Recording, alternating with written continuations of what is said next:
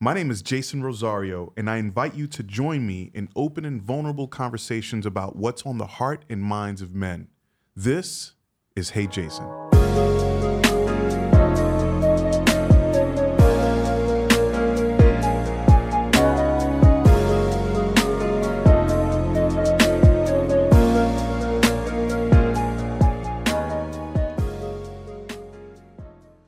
What's going on, y'all? This is Jason, and welcome back to Hey Jason, the podcast.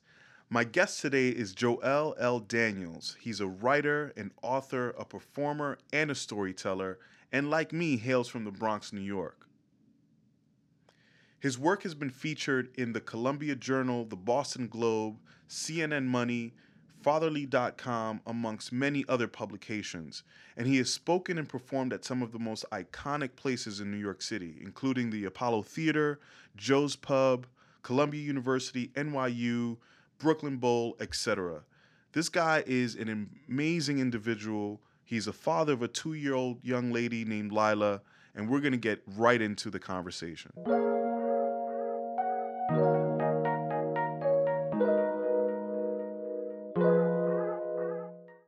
Joel Daniels, man. It's been so long that we've been connected by mutual friends.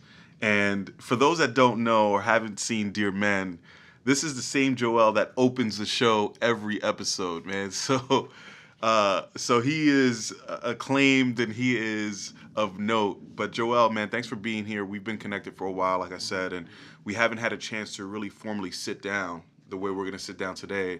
And I wouldn't have it any other way in terms of having the conversation that we, like you said, normally would have, whether the mics were here or not. So I'm excited about it. And you wear many hats, which we'll get into. But I want to start by giving the audience a little bit of a sense of who you are and where you've been. So if you can tell me, this is going to sound a little bit awkward, but tell me about your earliest childhood memory. I mean, I'm not going to give you the earliest, but I will give you, like, the one that I normally point out when I'm talking about, like, growing up in a Caribbean household with a Caribbean mother. So I couldn't cross the street by myself until 5th grade. My mom wouldn't let me do it because my brother had gotten into a car accident when I was young, like when he was younger, I think before I was born. And so my mom was just like really like vigilant about that. I lost my girlfriend in elementary school because of that. So I will change the names to protect the innocent. But let's just say Jasmine lived across the street from me, and she was like my on and off girlfriend at elementary school. And then she had this friend who was just like really like she was just like always like yapping at the mouth kind of. And she was like they were like egging me to cross the street, and I'm like, I can't cross the street. Like my mom's window is right here, so if I go across the street, she pops out, she sees me, I'm dead. You know. And so like they kept going like, come on, cross the street. My friends on my side of the block were kind of egging me on, like, oh, you can't cross the street, bro, whatever. So I was just like, yo, I can't do it. And then a homegirl gave me like the hand crossing the throat, like it's dead. It's over. So then I just like I was like, fuck y'all. Like literally that's what I said in 4th grade. And then I grabbed my crotch and then I ran upstairs and I cried. For about an hour. I would cry too, brother. Yeah. Because it's like your whole life, your whole social currency flashes before your eyes. Yeah, and you're just like, yo, man. I can't cross this street. Yeah, like this mad stuff I'm missing out on. You know, that dissolved that relationship, man. Yeah. You know, shout out to Jasmine. There you go. But let's talk about your mom and how you were raised. Were you raised by a single mom? Yes. Yeah, so same here. Yeah. Tell me about that experience. What was that like for you? Well, I mean, it's interesting because it's something I even grapple with myself when we talk about like a single parent. You know, like I think my daughter's mother and I, we co-parent, I mean, beautifully well, I think, especially at this juncture in time. And it wasn't always easy. But like with my mom, my father was kind of in and out. My father was a Vietnam veteran, decorated Vietnam veteran, but also suffered from still suffers from paranoid schizophrenia, alcohol dependency, opioid dependency. And so part of like my mom's work was raising 3 black boys in the Bronx, you know, by herself, really.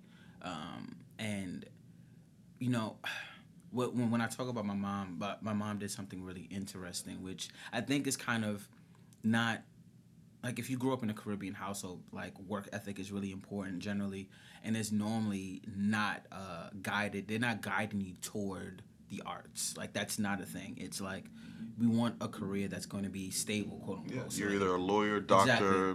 Yeah, exactly. Exactly. Like if you're coming from like anywhere in that diaspora, like that's essentially what it boils down to. My mom was kind of like follow your dreams. My mom has always been the follow your dreams, like reach for the moon, at least you'll be amongst the stars. Like she'll write that in almost every birthday card that I get still.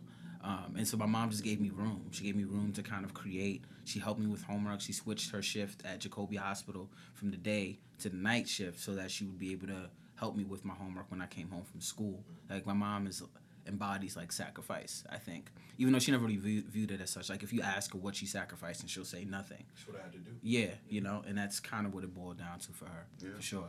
So tell me about not growing up with your dad. I'm assuming that because of his troubles, he wasn't around consistently. Correct. So tell me about where did you learn or where did you pick up the cues about what it meant to be a man, or what examples did you have that you could model as you grew into adolescence, adulthood, or young adulthood, and then adulthood about what it meant to be a man?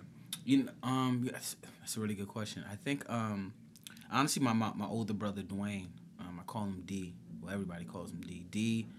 D was like my superhero. Like I'll tell people, man, I modeled, like I would steal D's clothes, steal being the operative word because he definitely wasn't giving me permission to rock his shit at all. But it was him. Like and it wasn't like D was doing anything to like try and teach me. You know what I'm saying? I don't like, it's not like D was coming up to me like, hey Joel, let's have this conversation about the birds and the bees or da da da da da. I was just like, I was just watching him. I think that's part of my work as an artist, and so like D was the perfect template for me. Like he was mad cool, he dressed cool, girls liked him, dudes liked him. Like he wasn't super athletic, but he could play ball. Like he was the cat that I modeled myself after. I remember I used to like record these little tape, like fake radio shows in our bedroom, put them on tape, and then like I would just listen back, or me and my friends, we'd have like these talk shows or whatever, and this girl that I was really digging just wasn't feeling me, and I got really mad, and I was like on that tape, I remember I said something, I can't remember if I was saying it out loud and he caught me, or I was playing it back and he heard it, but I was like, I can't stand that bitch, and like D was like, if I ever hear you like use that word again, I'm gonna fuck you up. And then that was pretty much the end of that for me. Wow, you know what I'm saying? I was, so 7th grade, I was what, 12, 13 maybe. It's a great lesson to learn at that age. Yeah, you know, and so like from that and then from there, just kind of, you know, I was fortunate enough to grow up also in a community of a lot of, you know, young adult black males who were doing things in the neighborhood that I felt like were cool, you know, and it didn't follow the stereotypical model of like, you know, hanging on the corner, selling, like doing whatever. It was just like they were going to work, and then they would go to work, but they also dress fly, and then, you know what I'm saying, like maybe they had a nice whip, but it's because like they earned it through like going through a job. My man Biggs put everybody on in the neighborhood, you know what I'm saying, and oddly enough, like Biggs is like a lieutenant right now, but like back in the day, Biggs worked retail, and he would just bring all the homies into the job. Like, you can work in the stock, you work sales floor. Like, he was doing that for my brother, and Biggs was older than my brother. I got a job through Biggs. You know what I'm saying? Like, there were black men who were kind of showing me the way without necessarily doing it. You know what I'm saying? Very much, I think we're all gods in that way, but very much like a Jesus. Like Jesus is not prophesizing per se, or proselytizing. He's walking. You know what I'm saying? And through that walk, then you learn how to walk on your own. You know, and like that's what it kind of felt like. Yeah.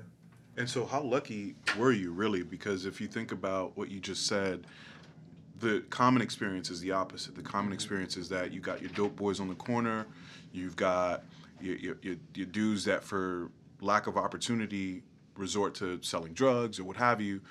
But you weren't informed by that. You were informed by a much more positive influence. So now let's extrapolate that forward, right? And now you are the old OG on the block. Like, how are you paying that forward to young men? I think part of the work is trying to take it a step further and having conversation. You know, like sometimes we try to look for ways Like, how can I go back into the community? Sometimes you just have to look around your household, like who, or your nuclear family, or even extended family, like who's in my circle, who's younger than me that I can school or hip to some game. You know, my nephew's a prime example of that. I remember years ago, my nephew and I tell this story a lot, but we were on the train, and it was just really quiet. Like, no one was saying anything. It was me, my nephew, my brother, his father, and like he said something, and it was like I could tell like he said it because he just felt like he needed to say something to break the silence. And I was like, yo, why are you talking right now? You know what I'm saying? Like, why do you feel the need to say something? He was like, I don't know. It just felt awkward. It felt uncomfortable. And then the next day he texted me like, yo, uncle, how do you become okay with being quiet? And I remember hearing that and thinking to myself, like, that is far beyond what I was even thinking about when I was 15, 14. Yeah.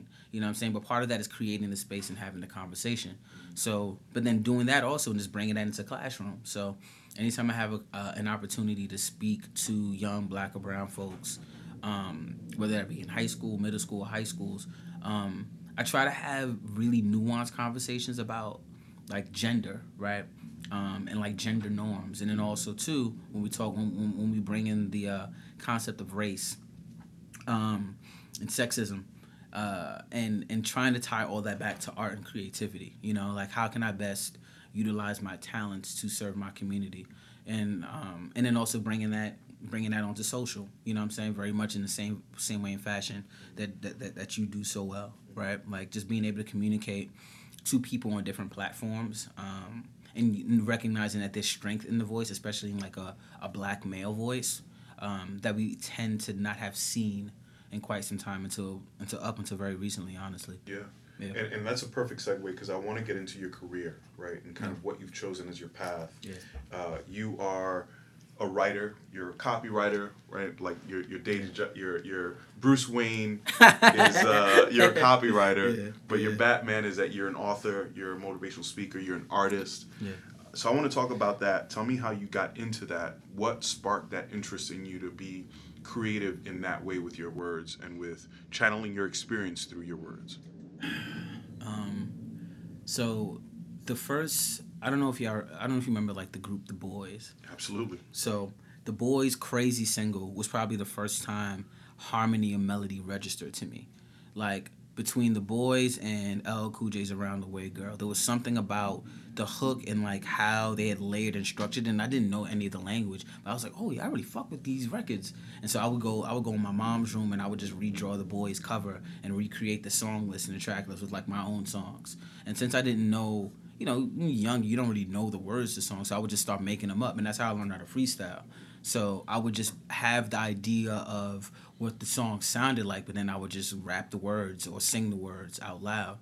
And part of that was also my mom had we grew up in a 2-bedroom. My mom generally didn't sleep in that second bedroom. She used to sleep on a couch. And so when she did that, I would just go in that room, and that gave me the space to explore, like how some kids have a backyard. We, you know, I'm saying, you know, we didn't really grow up with that, right. But that room was like my playground. Your escape. Yeah, exactly. And so, you know, and like I had a shit ton of imaginary friends. I would create like movies. Like there was Burn Rubber. There was like a whole series called Burn Rubber. I had a band called Instrumental, which I still need to figure out how to do because I feel like that's just a dope name for a band. Right. But it was like a bunch of my imaginary friends who also happen to be my real friends in real life, but I just attributed them to the imaginary world because there was also solace in having that comfort of being by myself, because I feel like I grew up like an only child, even though I had older siblings. I was just about to say that what you're describing is like an only child experience. Yeah, because my siblings were so much older than me. You know, like my brother D is 8 years older than me. My brother Kelvin is like 13 years older than me. So when I come home from school, they're either out there working or whatever, they're hanging out. And so like for me, it was like I had my G.I. Joes. I have these stories. How do I recreate them without looking like a cornball? Because my other friends are not doing that. They're not. Or maybe they are, but they're not saying it. They're like too cool, and I know how corny I am. So, you know, and it started there, and then it just kind of became a thing. I would just, you know, rap ciphers, poetry. I've been writing poems since I was like in first grade. My man Rasheen told me like recently, he asked me if I remembered I would write poems for him to give to girls, and I was like, I don't remember that, but you're welcome. You know what I'm saying? Thank me later. You know what I mean? Like, pat on my back. But it was just there. Like, Jason, I wish I had a better explanation for like when and why. No, but that's how it is, and I think that's the beauty of us, those of us who are living in our purpose, is that if you're only in tune with your life and how it's unfolding and just the way you're showing up in the world, therein lies the purpose, therein lies the passion. So you only have to tune yourself into that. Yeah, so true. Yeah, but you wrote a book, and it's called God Wears Do-Rags Too. Yeah. Tell me about, one, the title, why that title, but the inspiration behind the book. I mean, I wanted to. Okay, so long story short, I've been trying to avoid writing a book of affirmations. It felt, for me, if I hadn't been doing what I've been doing on Twitter, maybe, but it felt corny to me. It felt like I was gonna make people pay for something that I was just giving away freely. You know what I'm saying? And also, too, it's like it felt like an easy way out. Like, I consider myself a writer and a poet, and like the stuff that I share on Twitter, those are just my thoughts. Like, I think it, I type it, and people jive with it, and that means a lot. But I felt gross trying to sell it to people. And then Bernice King, right, Dr. King's daughter, she sent me a tweet like, you should turn your tweets into a book. And you listen to that. Yeah, I was like, yo, I can't like be like, nah. Right. Yeah, like who am I? Like, yes. You know what I'm saying? Say less. So at that point, I was like, all right, let's just do it. I had already published a book through Bottle Cap Press, independent publisher over in Portland, well, now in St. Louis. So I was like, well, listen, I'm just going to keep this really simple. God Wears Do-Rags is something I had tweeted maybe 2 years prior, and not even realizing that someone had said something like, when Solange wore her do-rag at the Met Gala, someone had actually said something similar, like, my God is also wearing a do-rag or something like that. And I thought that was just kind of also serendipitous for the moment. I just wanted to make something that was black as fuck and affirming. Yeah. So it's like, I try to create from the space of our language, you know what I'm saying? And like other people can try to tie it together and figure it out, but I wanted to create a book of things. Like, if I'm gonna make a book of affirmations, then it should be in my voice, and it should also be something that speaks to our community, because we have enough of things that we have to kind of fit ourselves into, And that's one of the things that I love about you and kind of just the way we connected is how you're using social media to express those thoughts and those emotions and those vulnerabilities. Yeah. There's that word. Yeah. And I think another thing that we share in common is that I don't know any other way but to be vulnerable. Absolutely. And I just love how you use your platform to spread positivity. Same. And this word, love. Yeah. Love is my favorite word. It is. Of course it is. Right? It makes sense. It's such a powerful word. I think it's a verb. It's something you do. Absolutely. But I want to go back to, what does love mean? What does the word love, or how does love play a role in your life? Love is kinetic energy, man. Like it's constantly moving. It's fluid. Yes. It's interesting. So I'm heading to Laguna Beach next week to kind of help some people walk through their trauma using writing, really. And so the idea is truth through trauma, right? And like art as art for healing and also art for activism. I bring that up because Ava DuVernay, like coincidentally enough, Ava DuVernay is going to be leading a Sundance talk, like Sundance collab talk about art as activism. And, it's easy for us to forget that like love is almost like when we talk about movements and like revolutionary movements, whether it be Dr. King, whether it be the Panthers, like that's all actually funneled through love. Absolutely. Like, Panthers, like it's a love for community. You know what I'm saying? Like Dr. King, it's a love for humanity. You know what I'm saying? Like love is like the gateway drug, I think, to like how we kind of rise above all the other bullshit. And then like it encompasses the empathy, it encompasses communication, compassion, and the more, and I think we have a tendency. Well, not you and I, but I think overall we as a people have a tendency to like look at it through the romantic lens, right? As opposed to like the overall all-encompassing lens of how do I show up in the world as a human being when I'm engaging with others and with the world in general. Right. You know what I'm saying? Like love is that. Right. And we look at love in terms of it being this ethereal thing, right? This kind of thing that you are either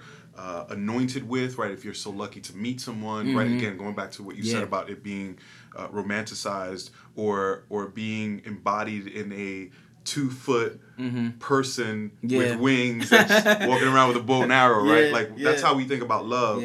And I think for me, love has played a significant role in my life, man. There's been times where it's brought me to my knees, but other times where I would say more often than not, it's given me the wings that I've needed to fly. Absolutely. Yeah, that's beautiful. Right? And so I'm actually going to tweet that. Yeah, you said But yeah, I mean, I think it's just that's the power of love and the way that we express it and we receive it. And I'm just so grateful that you're using your platform to spread that. Same, man, because we need more of that. Yeah. For sure. Yeah. Want to get into a tweet that you mentioned, given that we're talking about love and tweets. I'm going to love you even when you don't... Wait, let me say it again. This tweet that you said that I loved. I'm going to love you even when I don't like you. Yeah.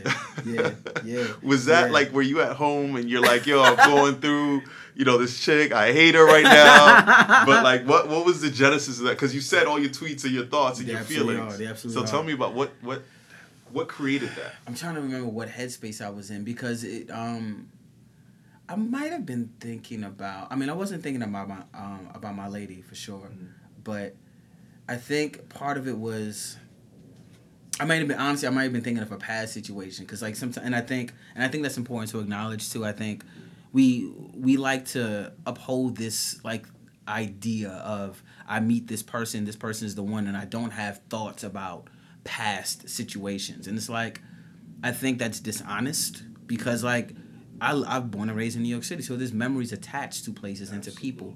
But it was me recognizing that if we think about it, like when I get a creative brief as a copywriter, right?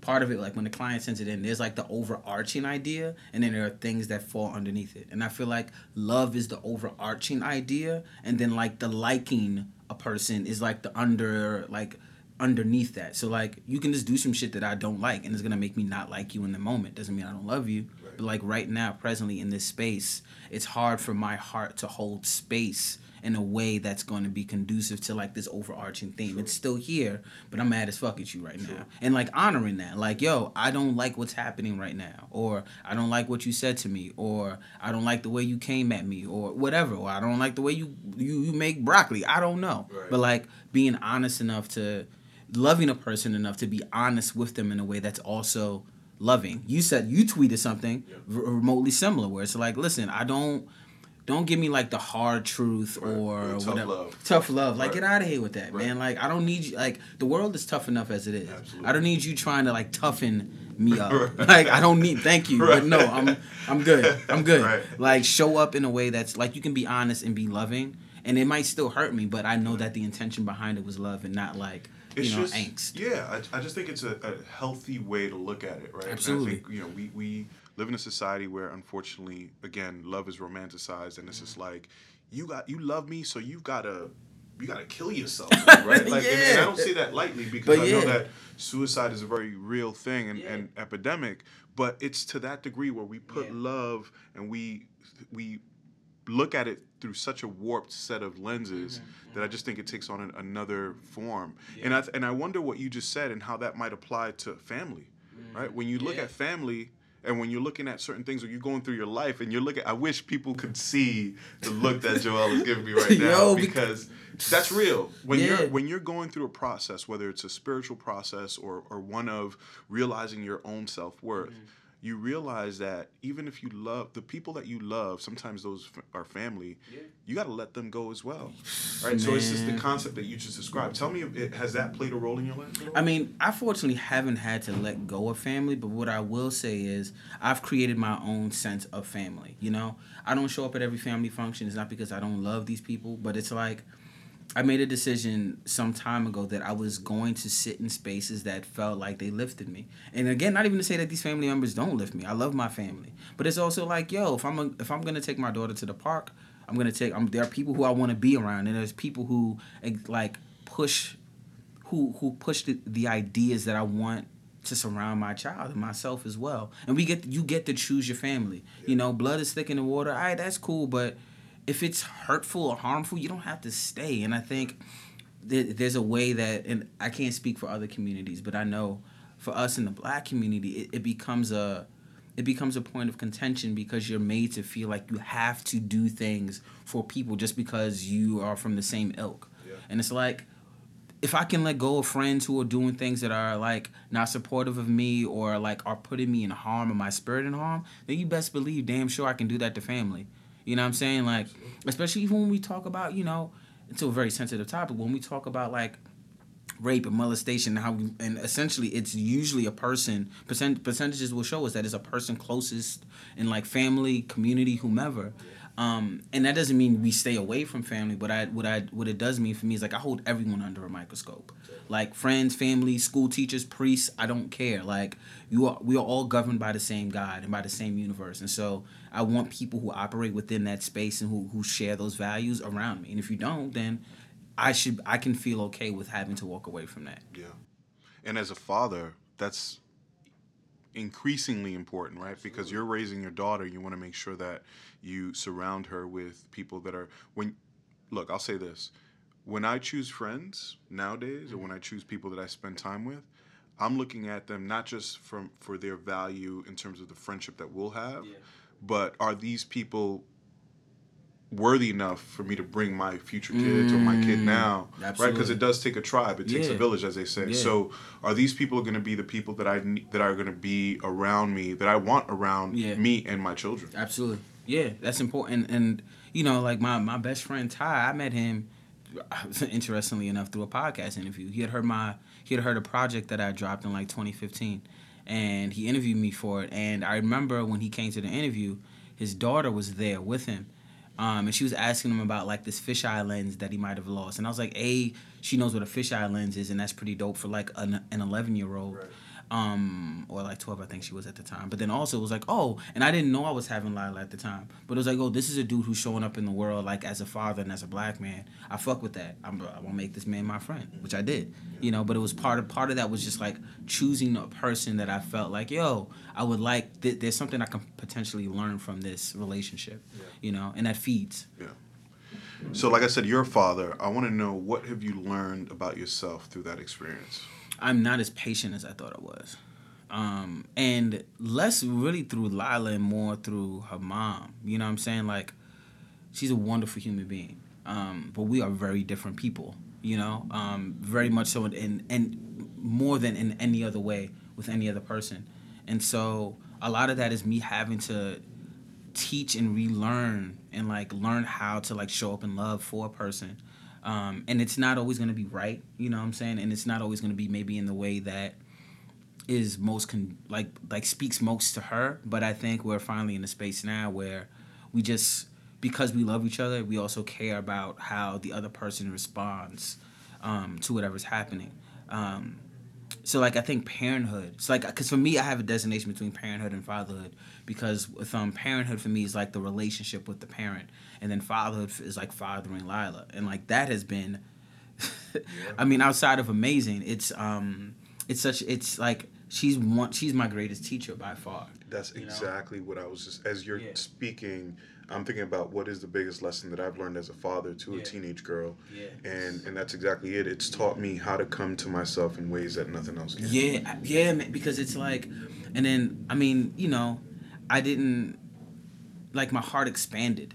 I really figured, I thought I knew love in that way. And then she came and it was like, okay, this is way more bigger than I was even imagining before. And I thought being in love with a person was like the pinnacle, right? And it's like, no, this is like way higher than that, because it's again, it's expansive. So for me, it's just like watching how she interacts with the world. Like I think about, like I say this sometimes, like we're sitting at a table, and that's a word that we've been taught. It's a word that we've learned. Like it's language. If I told Lila when she was 2 that this was a rainbow, she would go into the world thinking that this was a rainbow, because that's what I taught her, and so part of that is recognizing the responsibility I have. Like, she's shown me that, like, it's the responsibility and an opportunity, what I'm saying, like, to show her the world in a way that I think is like supportive of like her spirit and her dreams, whatever those might become, and like that's what she taught, like the openness to like question things, because you know, you like, why daddy, why daddy, why daddy. And for me it's almost like an exercise in it's definitely not an exercise in fertility, but it's more an exercise in like practicality, you know, and like getting to the core essence of a thing. So like if it like prime example, there's a picture of her grandfather kissing his wife, and she's like, daddy, why are they kissing? I'm like, because they're in love. And she's like, why? I don't have the answers to that right now. Like, why are they in love? Like, it's a very simple question that she's not really thinking about. But for me, it forces me to really be introspective about life in general. And that's because of her. Yeah. We hear a lot about women, single women, who are raising kids and co-parenting. And we hear about the challenges, you know, no, they're not getting child support, the man is not showing up, etc. Yeah. But we don't hear enough about the other side of that. Where the man is present, he's doing what he's got to do, and he's co-parenting. We don't hear enough about those challenges. At all. I'm curious to hear about your challenges as a man who's showing up, who's present, who's with his daughter. Every other photo you see on Instagram, and it's not about Instagram, right? No, but it's about being there. As someone who's there for his child and I'm sure has struggled through some of the challenges that co-parenting brings, sure. What have you learned? What lessons have you learned? What have you learned about yourself? Yeah. And then how have you been able to figure out some sort of balance between your daughter's mother in order to do the right things for your daughter? Man, that's a good question. I think there's a lot of layers. I'm gonna try to condense it. No, just speak. Speak. I think I've learned to not project biases. I think very recently, Lila's mother and I had a very profound conversation, and I had to kind of readjust my thinking, because prior to the conversation I had kind of been like, oh man, this is gonna be hard. I don't know how we're gonna go. Like, it's gonna be difficult. Whatever. And it was the complete polar opposite of that. And it was me having to reconcile with myself how I had been viewing her, you know, and like based on like past experiences and issues or whatever, and bringing that, and not on a daily basis, but in like in certain interactions, because certain interactions have been triggering in the past, and I was still leading with that, and being able to kind of just be honest, you know. I think I was doing a lot because I felt guilty, you know. At one point I felt and so I was listening to a Buddhist talk this morning, and how like we have to be so mindful about the intention behind the thing. Like, if we're doing it if we're doing it because of guilt, then it's gonna probably show up in that way. And you know, we would have these conversations, and we'd have these conflicts, and I realized now she would be mad at me because she could probably tell that I was doing a thing that I just felt guilty about, that maybe I wasn't really doing it with love. I was doing it because I felt like I had to do it, which I also think is something that's problematic with our community at large. We tend to do things because we have like, I'm gonna show up and I'm not gonna cry about things because that's what you're supposed to do, as opposed to like what needs to happen in order to facilitate love in this space right now. And so I remember one time I did like I had like cleaned her space up or whatever, and I felt like she was mad and ungrateful about it. Like, she didn't say thank you or nothing like that. And she's like, I asked you to do it, but you didn't have to say yes. Like, you could have just said no. And I was just like, oh, she's right. Like, I'm asking you to do the thing. You don't have to do it. And then you're going to be mad at me because you did the thing. Like, that's your fault, Joel. Like, that's not my fault. And I'm like, yeah, you're right. And like, for me, that's the thing. Like, if I'm being honest, and like, I think as men, we tend to think the honesty comes from like, I wasn't hanging out with that girl last night, or no, it's like about showing up with integrity and being like, I don't like when this happens. I don't like when being in your truth. Being in your truth, you know, like, and I think that's probably that's the thing I've learned the most from co-parenting, is like just being your truth. And I mean, I think it gets said a lot, but really, if the focus is on love and on the well-being of the child, it makes it a lot easier to honestly like eat shit. There's times when like I've had to put things on like I've said, parenthood has also taught me to say no to a lot more things. I'm a lot more discerning about what I say yes to, because I have to maximize my time. There'd be times where I'll just be like, I'll do this podcast interview, I'm gonna write this editorial, and then I'm gonna perform tomorrow, like that, especially before Lila. And then like maybe 2 years in, it was just like, nope. Nope. Like, A, am I getting bread? How much bread am I getting? And how much time is this taking away from my child? Can I bring my child? Is this going to affect the mom? Can a mom, like, it got to the point where I just avoided doing anything that was going to affect her schedule. And that was hard at the beginning, but then it was like, what I realized is I just got crafty. So I would write essays in the morning. Or I would do shows that I knew by the time I put Lila to bed, I'd be able to head out. Like, it was me having to figure out, and it was more difficult, but I'm here. Like, I can either complain and be mad about it or figure out a solution that's going to benefit everybody. Right. What is your definition of a good man? You see, man, this is I remember this question too. You remember that question, and I asked you that question because I know you answered it in such a profound way when we did the show. Yeah. I'm curious to see how it's changed, if it's changed.